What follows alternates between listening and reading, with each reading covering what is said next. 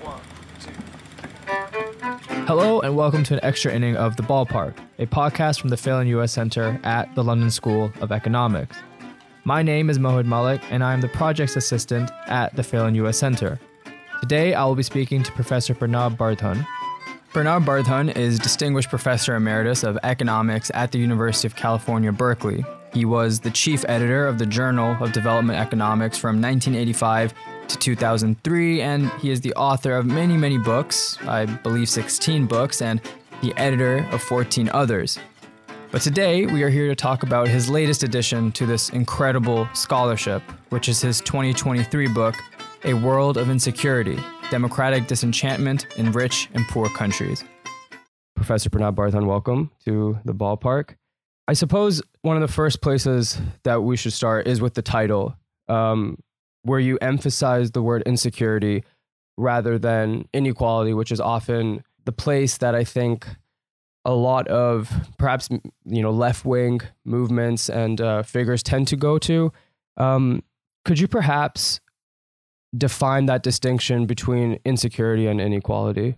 Sure. In fact, some of you may remember that there was this big Occupy Wall Street movement in the United States. In fact, it started with was in New York, but then it spread out in many other cities, not just in the United States, elsewhere as well. Their main protest was against the grotesque level of inequality that has happened in the United States and other countries as well. And the emphasis was in the top 1% vis-a-vis the rest 99%. So that was the extreme inequality they were emphasizing. I've been trying to understand why there is widespread erosion of democracy all over the world, and certainly in the United States in the Trump period. And in order to understand, I, being an economist, obviously started with inequality, thinking about inequality, and many of my friends have written on inequality. One of the most well-known is Thomas Piketty. But I started having some doubts. While I'm very much concerned about inequality, I've started having doubts if that is the major reason why workers are angry. I certainly understand the workers' anger and resentment, which are turning them away from the traditional politics and getting people like Trump and in other countries similar figures. And I think if you talk to workers, you will often find they probably I don't have a clear idea who the top 1% are, how they live, how they accumulate their wealth. And they are much more worried about the insecurities in their own life. And what do I mean by insecurity? Insecurity, I discuss in my book, two kinds. One is economic insecurity, and the other I call cultural insecurity. I'll come to that later. But economic insecurity is obvious. Job insecurity, you're not sure if you will remain in your job. Income insecurity, if you lose your job or if your wage gets cut. So there's a standard kind of economic insecurity that you are worried about. And sometimes even if your own job is secure, you are not so sure a few years down the road if your children will get good jobs. So there's this atmosphere of insecurity, which if that worries workers, they're not thinking about how the top 1% live. They have no idea, quite often, and how they accumulate their wealth, as I said. More than that, what puzzled me is that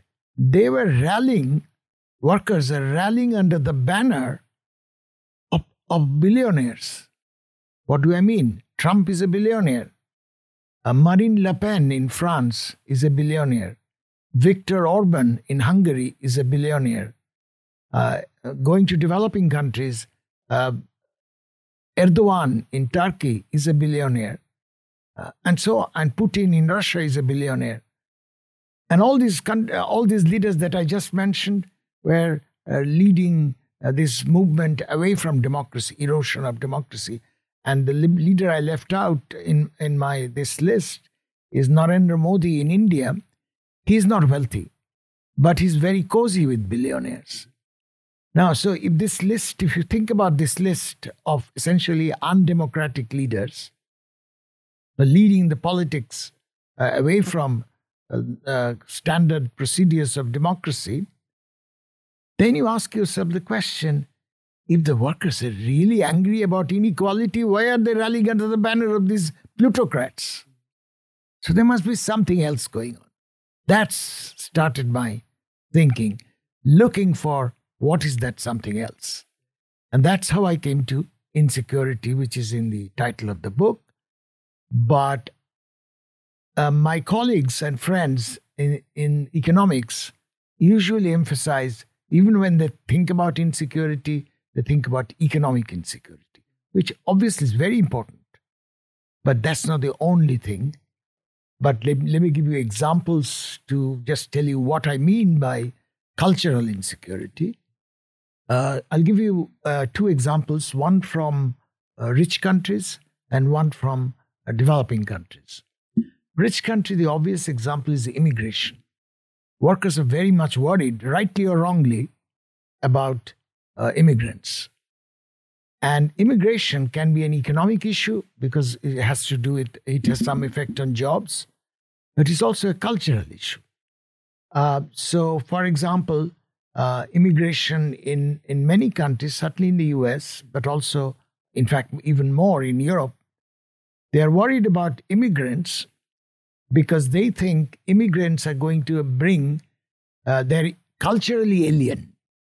They're bringing cultural standards, cultural mores that they're not happy about, rightly or wrongly again. In such a situation, it's not just job insecurity. It's a situation that you feel cultural anxiety.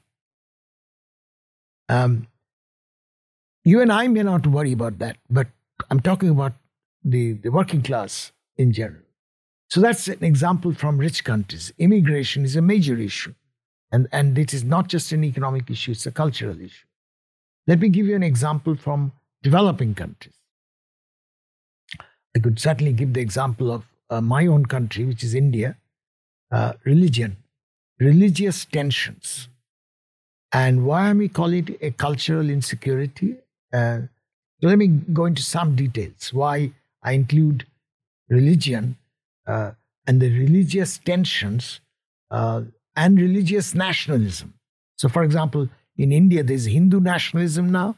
In Turkey, it's Islamic nationalism. In Indonesia, it's Islamic nationalism. In Poland, it's Catholic nationalism. In Russia, it's Orthodox Church-related Slavic nationalism.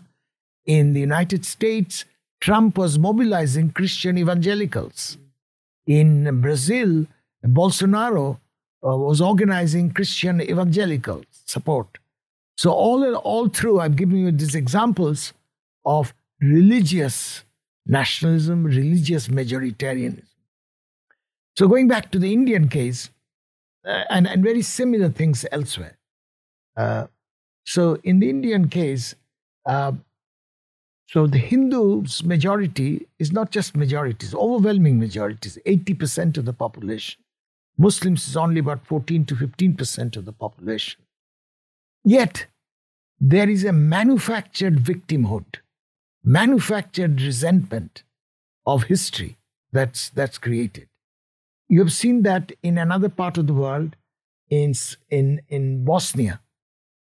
Bosnia, the Serbs and the Muslims were at each other's throats. They fought, a devastating war. Sometimes it's about historical resentment. Some centuries back, something happened, but why would that be affecting today? The Battle of Kosovo, I think, was always in the Yugoslav case. That was always what they harkened back to, which happened, I think, in the 1400s. Exactly. Yeah. I once saw a cartoon in which two guys, one is a Bosnian Serb and the other is a Bosnian Muslim. They're stabbing each other, okay? And one is saying, this is for 1431. And the other is, this is for 1540. It's just absurd. But it is not absurd in their mind. You create. And this is, I think that's what the leaders do. They stoke resentment. Because that's the way they harvest votes out of it. In fact, I've seen a study of voting pattern of all countries in Austria, in Europe. So the right wing near Vienna, they stoked memory of Ottoman invasion in Vienna and pillaging in Vienna, around Vienna, in the 16th century. After all these years, and this is an area in which the local people were not worked up about that earlier. But after this right-wing stoking of it, that had an effect on the election. In fact, they turned out, and this is the study showed, that the areas around Vienna which were pillaged by the Ottoman Empire in the 16th century voted more right-wing than the ones that were not pillaged. So this is a kind of historical anxiety stoked by, this is same thing in India, the Hindu nationalists are doing, that this temple was demolished by some Muslim conqueror. But why would the Muslims pay for that today? But that's what they're, this is how of essentially mobilizing a kind of unrealistic anxiety. Same thing about immigrants. In the Europe, I already talked about cultural anxiety about immigrants. Quite often it's inflated. So the surveys now show, when they ask them, what do you think is the proportion of immigrants in the population? The numbers they usually say, many times the actual numbers. So there's this exaggerated fear, and this exaggeration is helped by the rhetoric of the leaders, these right-wing leaders. So that's why I'm calling this anxiety culture. This is not economic. In fact, quite often, the economic anxiety about immigrants is not that relevant, because quite often immigrants are doing jobs which the local population is not doing. And many immigrants bring skills which help the local economy. But yet, it's the cultural anxiety. And in the Muslim immigrant case in Europe, there is anxiety about cultural norms, gender norms. The Muslim gender norms that many of the local population do not like. So let me give you the example, the hijab controversy. In many countries, including in India, because in Iran you have the opposite now. Now, why should it matter whether a woman is, covering her hair or not? But it does. It's part of an anxiety that these are alien people in some way. So that's what I'm giving all this an example. And let me just add one thing to it. The right-wing intellectuals, particularly in Europe and the United States, have this theory which is called the Great Replacement Theory. The Great Replacement Theory is that there will come a day when these minorities and immigrants are going to outnumber us. And that is in Europe and the United States. You may have heard about the Great Replacement Theory. I'll now give you an example from India, which is very similar. They don't call it Great Replacement. So Hindus are 80%, but many Hindus think that there will come a time when Muslims will outnumber them. So if you ask them, why do you think so? 80%, 14%? They'll say, no, look at the Muslim fertility, Muslim woman's fertility rate, which is higher than the Hindu. Then I point out to them, look, if you take the different parts of India, so in South India, there is a state named Kerala. And that state is one of the highest education level, average, highest education level than compared to many other states. So I tell them, I've told many people in India that if you look at the average Muslim woman's fertility rate in Kerala, it's much lower than the average Hindu woman's fertility elsewhere. So that tells you that it's the mother's education level which is the primary determinant of fertility, her fertility, not the religion. Because the Hindu fertility is higher when the woman is more uneducated than compared to the Kerala woman. But the right-wing leaders will not point this out. They will talk about, they're higher fertility, they're going to be outnumbered. So I'm saying, these are kind of manufactured victimhood of the majority as an example of cultural insecurity. Thank you for that overview. I want to go into, I guess, that the leap between facts and how things actually are and the way that narratives are construed. And I in your book, you make a really interesting point, I think, early on, and I'm going to quote now where it's written: "The more important left versus right distinction and opinions may have to do with the fact that economic insecurity was often intertwined with cultural insecurity, which the right was in a better position to exploit." If we turn to, it could be really any country, but, in the United States, for instance, do you think that the established parties, so the Democratic Party and the Republican parties, do they contribute to this feeling of insecurity? And why is it that right-wing parties tend to be in a better position to exploit these insecurities than, what could be called left-wing or liberal parties? In fact, that is the puzzle which started me in writing this book. The puzzle is, if you think about inequality, and if you think about economic insecurity, these are traditional left-wing issues. Why are workers turning right? So that is a puzzle in my mind which made me start thinking about writing this book. Why are workers, if inequality and economic insecurity is the main issue? And that's how I came to cultural insecurity. And in a sense, in understanding that, now I talk about this in my book, but let me just mention 3 or 4 factors. One is, in some sense, not so much in the United States, but in Europe and I would say even in Turkey and India, extreme right people are taking care not to take away some of the pro-poor welfare measures. If you take France, Marine Le Pen, who's an extreme right-wing leader, is very much in favor of the welfare state. The same with the AfD, who is the extreme right-wing party in Germany, is in favor of the welfare state.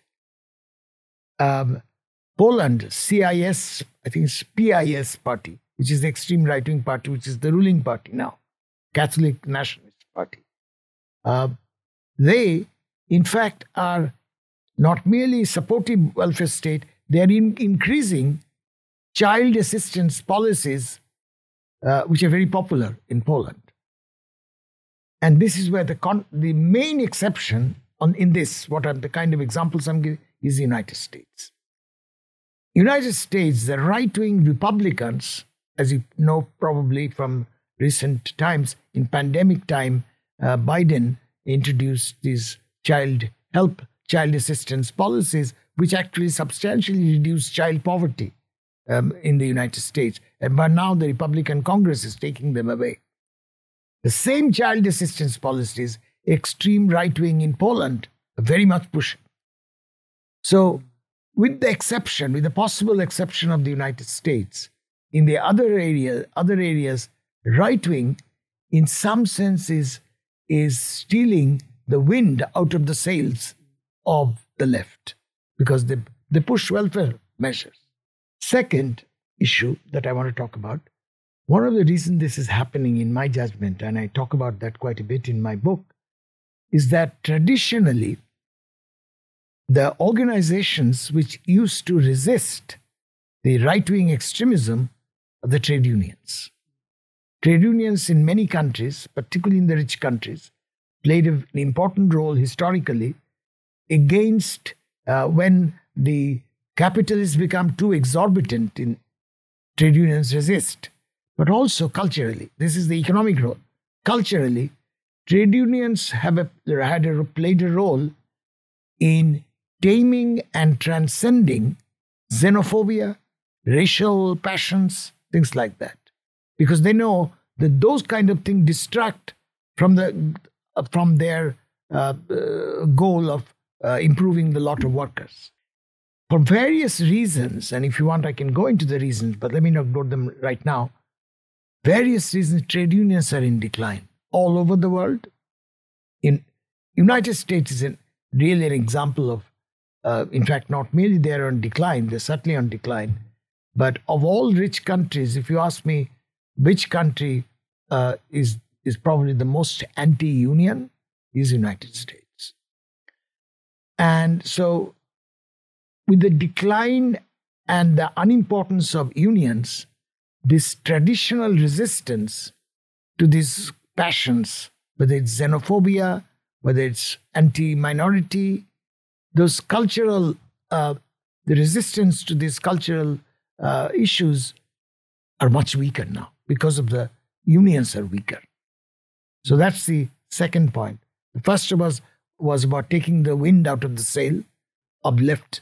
The second point I'm making is the decline of the decay of trade unions has something to do with it. Third, you will see these right-wing leaders always talk about they're against the elite, which appeal to a lot of people. Oh, we are poor people and they're against the elite, even though they're billionaires, but they're against the elite. But then you have to think one more step. Which elite are they talking about? Which elite are the right-wing leaders talking about? Not the financial elite, because they themselves belong to the financial elite. As I told you, they're billionaires, so they belong to the financial elite.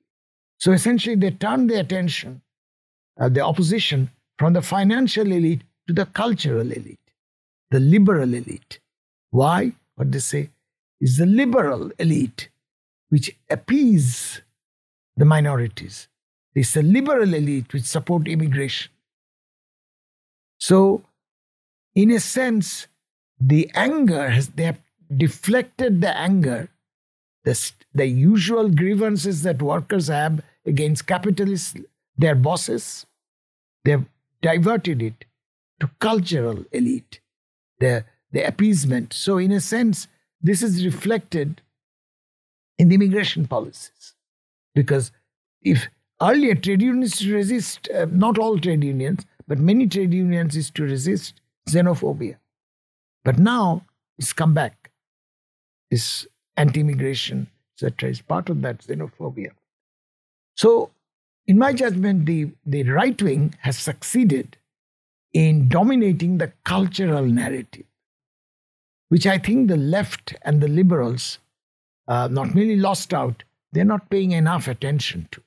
And one of the reasons of my writing my book is really making a plea to the left and the liberals that please pay attention not just to inequality, not just to job losses, which are important issues, but also the cultural narrative getting away from you. And one aspect of this cultural narrative brings me back to something that I've already talked about, these various kinds of nationalism, particularly religious nationalism. I talked about Hindu nationalism, I talked about Islamic nationalism, I talked about Catholic nationalism in Poland, Slavic Orthodox Church nationalism, Christian evangelical nationalism. What it does, again, this is something the left and the liberals are ceding too much ground to the opposition. Why? Because the left and liberal elite talk about class issues. They don't talk about this cultural issue. When it comes to nationalism, as if this is the only kind of nationalism. Religious nationalism is not the only kind of nationalism. To give you an example, I'll go to United States history. American history, to me, is a great example of a different kind of nationalism. Let me first, I quote this in my book. In 2009, let me quote from a speech of Barack Obama at that time, president at that time. So Barack Obama, in a speech, said, "It's a great strength of the United States that it is not a Christian nation. Our nationalism is based on," I'm paraphrasing, Our nationalism is based on values, constitutional values enshrined in the Constitution. So then when I heard that speech, two things came to my mind. It is very significant. If you think about the founders of the American Constitution, going back to the end of the 18th century, this is a time of religion all around. But the founders of the American Constitution did not emphasize Christianity. They emphasized liberty, equality, not fraternity so much, but liberty and equality. If you read just a few decades later, Abraham Lincoln's famous Gettysburg speech, what is the first line of that speech? A nation conceived in liberty and with the idea that all men are created equal. This is the liberty and equality issue.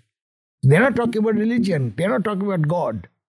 Even though they're all religious people, they're God-fearing people. But their basis of nationalism was not God, was not Christianity. To me, that's very important. So they tried to, you see, American nationalism, the way it came about after they violently decimated the native population. Later, it became a nation of immigrants. Diverse parts of the world, a nation of immigrants. How do you put them together? Essentially, some values, which is what Obama is referring to. And these values were enshrined in the Constitution, like liberty, equality, etc.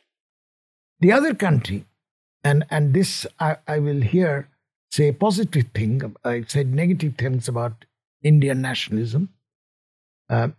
So in India, when the partition happened, in a sense, if you think about it, Mr. Jinnah was emphasizing, and that's how Pakistan was formed, Mr. Jinnah was emphasizing nationalism based on religion, which Gandhi did not accept. Gandhi is a highly Hindu religious person, but he did not want nationalism based on religion. He realized that, like United States, India historically is a country of diverse people, different kinds of people. Only way you can keep them together and give them a sense of purpose is if your nationalism, they were nationalists because they were fighting the British. So they were anti-imperialists and nationalists in that sense. But they wanted to base their nationalism. This, by the way, in fact, in my book, I give some quotation from two thinkers of India. One is Gandhi and the other is Tagore. And the quotations go like this. Said, of course we will be nationalists, but our nationalism cannot be of the Western type, where it's based on either on religion or in language or ethnicity. So take the German case. German nationalism, for which Germany had to pay a huge price under Nazis, is based on blood. Ethnicity was the base form of nationalism.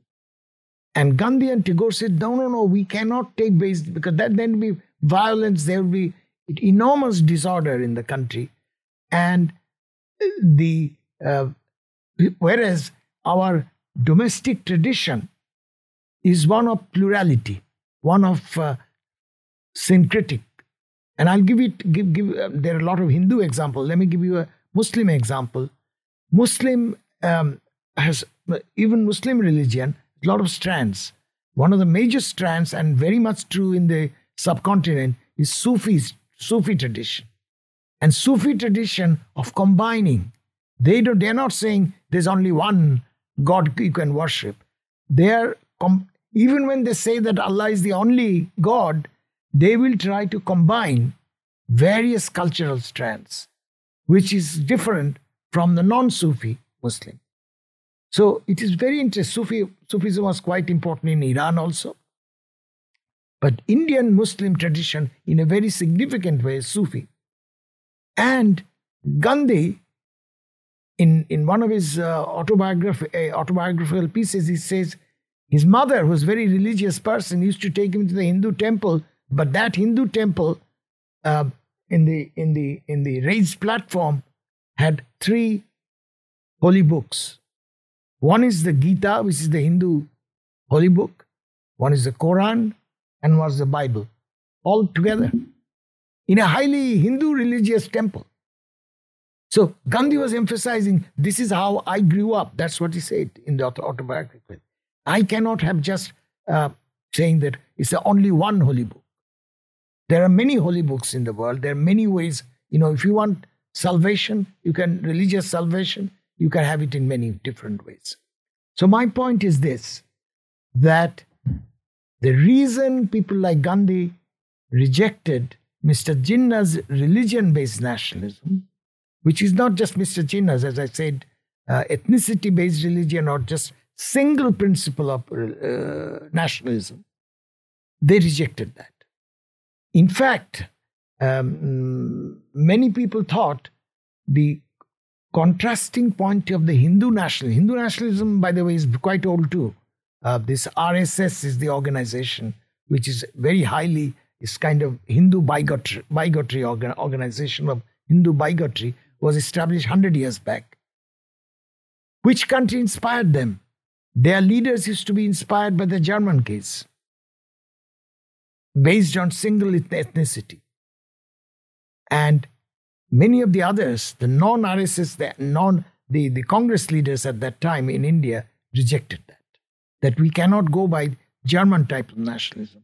In fact, in my book, I referred to a whole set of lectures Tagore gave in Japan in 1916, and that came out later as a book, I read it when I was in college, undergraduate. In that lecture, what is he telling the Japanese? He says, look, you Japanese at that time are copying the German in many ways, including their nationalism. And Tagore warned the Japanese, this is the wrong kind of nationalism you are adopting. So it is this debate between different kinds of nationalism today is very relevant, because you can say that all these other religious nationalism that I mentioned of various countries, there's an alternative. And I gave the example of, I've called it in my book, civic nationalism, which is not based on this. Civic nationalism, I think the major historical examples are United States and India in the first few decades, not now. And this is a relation with Hindu nationalism has trying to dismantle that kind of pluralist tradition, and as a result, democracy is declining in India. So to me, it is very important to emphasize, for left and liberals, don't discuss these issues. Keep on discussing economic issues. But that's not enough. Let me give you an example from something that you will, as soon as I give you the metaphor, you will see that it's something similar to what I just now said. So if you think of soccer, just think of the last year's World Cup, okay?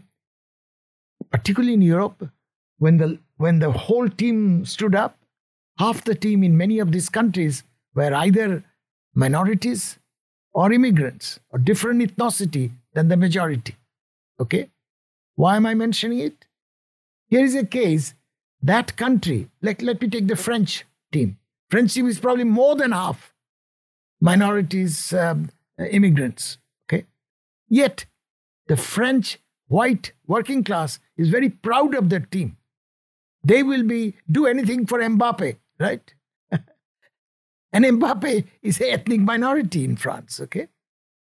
Why am I emphasizing this? You can generate national pride and yet celebrate their diversity. I'll give you another football example. In this country, Liverpool Football Club, one of the most popular players is Mohamed Salah, who is from Egypt, okay? But he scores a prolific scorer of goals, right? So I read somewhere, and I quote it in my book. So the days when Salah plays from this huge stadium, and largely full of white working class fans of Liverpool Football Club, they roar a chant. And the chant goes like this, if I remember right. If he scores another few, then I will be Muslim too. Can you imagine largely a white working class celebrating this diversity because they feel pride? So this is my example of that. If you don't have to give up on nationalism. Just as earlier I was talking about, you don't have to give up on religion. You just say, my religion is where, just like the Sufis, combining rather than excluding. Inclusive religion rather than exclusive religion. Similarly, I'm now saying nationalism need not be exclusive. National may be inclusive and celebrating diversity. And this is what left and liberals do not pay enough attention to. Do you think, I mean, it's interesting because a lot of this, it's new and it's not new. You know, like we tend to go through these cycles. The 20th century was wrought with obviously the most violent forms of nationalism, and that it was in that century that a lot of this was born. Maybe even you could say in the late 1800s as well. But my point is that, you know, it almost feels like, I don't want to sound primordial, but there are very obviously there's this appeal of some type of ethnic nationalism that persists. You know, it might go away for decades, which was the case following World War II, but then, you know, the roots are quite deep. And I'm trying to think in terms of the left wing perspective, in terms of, you know, in the United States with Democrats, you know, why is it like, you know, how do you capitalize on that to prevent it from preventing civic nationalism to devolving into something that's more ethnic? And couldn't one also argue, for instance, in the American case, that, you know, if you really look at its history, even the civic nationalism, it was quite enmeshed within a broader, you know, ethnic conception of the United States, because of course, as you know, various groups were excluded from this civic conception. When I mention American civic and nationalism, I don't say it's perfect, or it had a lot of lapses, mainly racially motivated lapses. There's no doubt about it. But I'm talking about the idea of nationalism. That in the formation of the idea of nationalism, Christianity did not enter. Unlike in some of the other countries, which is based on religion. But once you have that, then of course, so in a sense, it is possible to make, of course, the white racism was there all along, but essentially in which direction you channelize people's creative energies is very important. And because the underlying racism or underlying religious bigotry don't go away, but you have to channelize it. So, you know, that's why I'm saying when I give the Liverpool Football Club example, they become proud of something else. And they can proud, they may be anti-Muslim in some of the other aspects, but at least they're channelized into celebrating diversity. To me, that's very important. And going back, you are very right that these things, the cycles. And the major example is Germany. Germany, when it went into Nazism, it went from a liberal kind of nationalism to Nazi type of nationalism. And then devastation happened, and then they went to liberal nationalism. Okay. In fact, there's a German scholar, German philosopher, I cite in my book. His name is Habermas. And Habermas coined the term constitutional patriotism. And that's related to what I'm calling civic nationalism. He's saying, and this is, by the way, has an implication for immigration policy. Let me make that clear.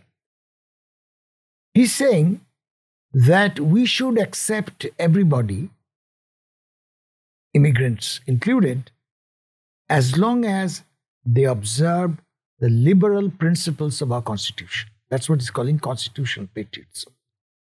To give you an example from earlier, I was talking about the Muslim immigrants' culture norms, which the local population sometimes object to. So Habermas is saying, Habermas did not give that example, I'm giving that example. Habermas is saying, I should accept, or we should accept, any of the norms that the immigrants are bringing, as long as they are consistent with our liberal principles of the Constitution. Okay, I'm giving. He didn't give this example. Let me give you the example. So Habermas, if that is true, Habermas should not be against the hijab, because wearing the hijab has nothing against. You can be a liberal and still wear the hijab. Okay, so nothing is not inconsistent with the liberal principles of the Constitution.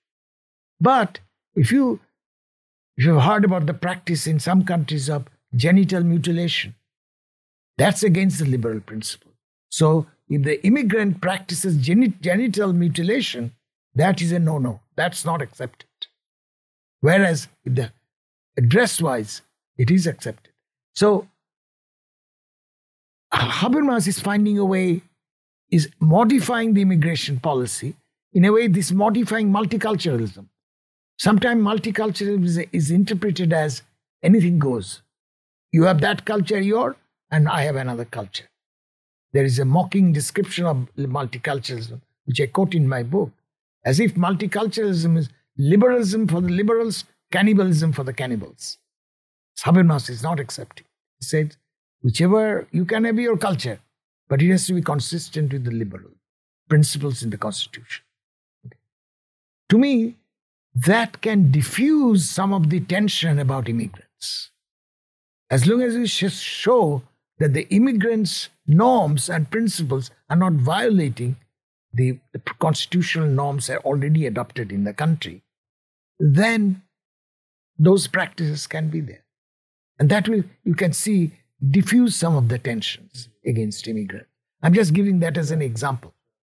Okay. I suppose this will be the final question. I just want to end on, if we were to look into the future a bit, as hard as it might be, I think one of the fundamental points that you have made, and I think is the most telling, is the fact that this seems to be quite universal.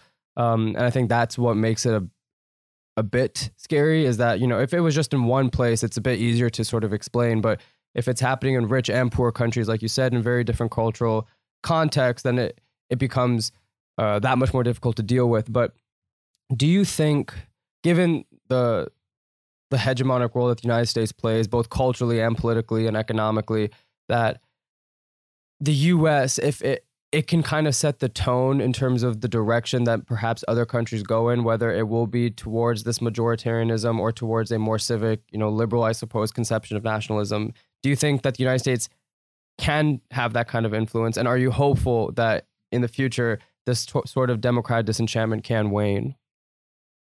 I actually quote a passage from the Italian left intellectual Antonio Gramsci.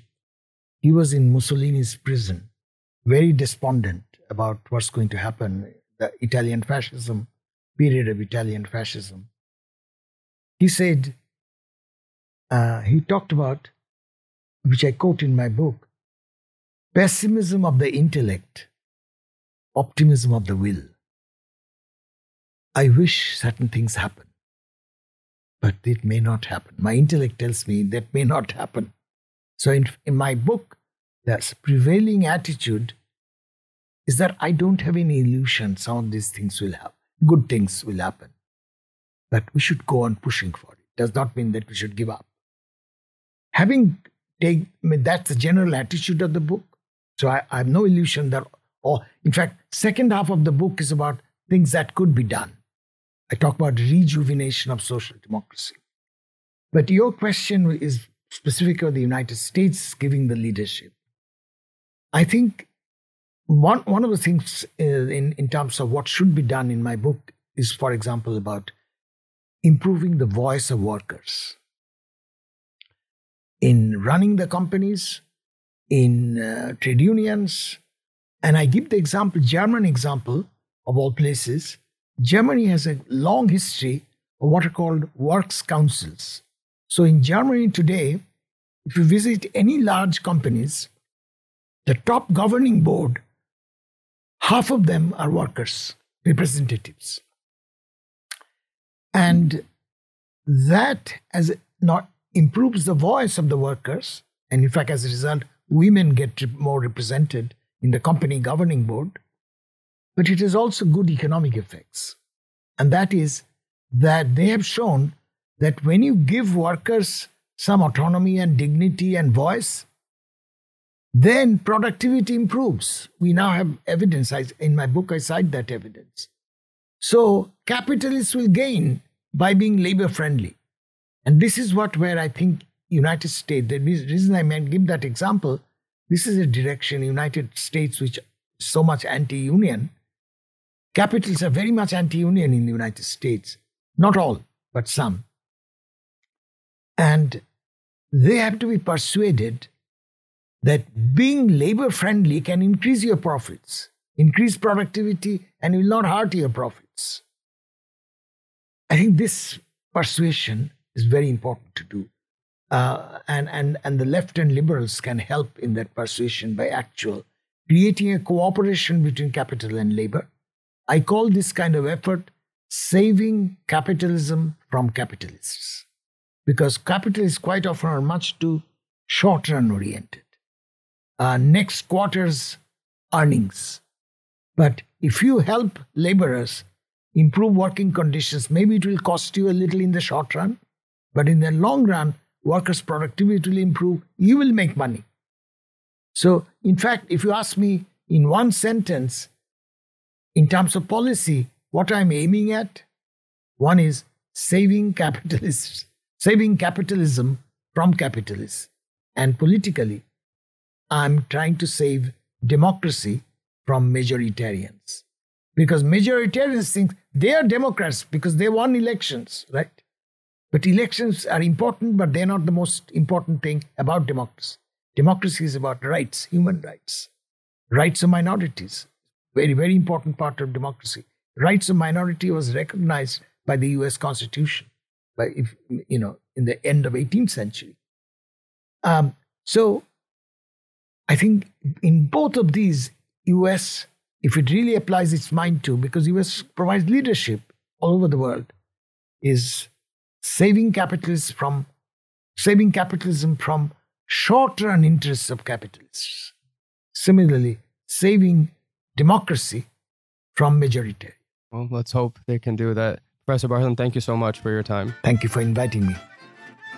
Thank you to Professor Pranab Bardhan for joining us on this extra inning of the Ballpark.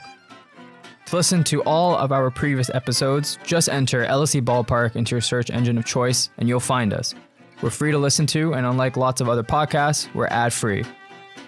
We love to hear what you think about the show. Email us any feedback you have at uscenter@lse.ac.uk, or you can send us a tweet at LSE_US. And please, if you'd like, tell your friends about us. The content and opinions expressed in this podcast do not reflect those of the Phelan US Centre or the London School of Economics. Thank you so much for listening, and we will see you next time.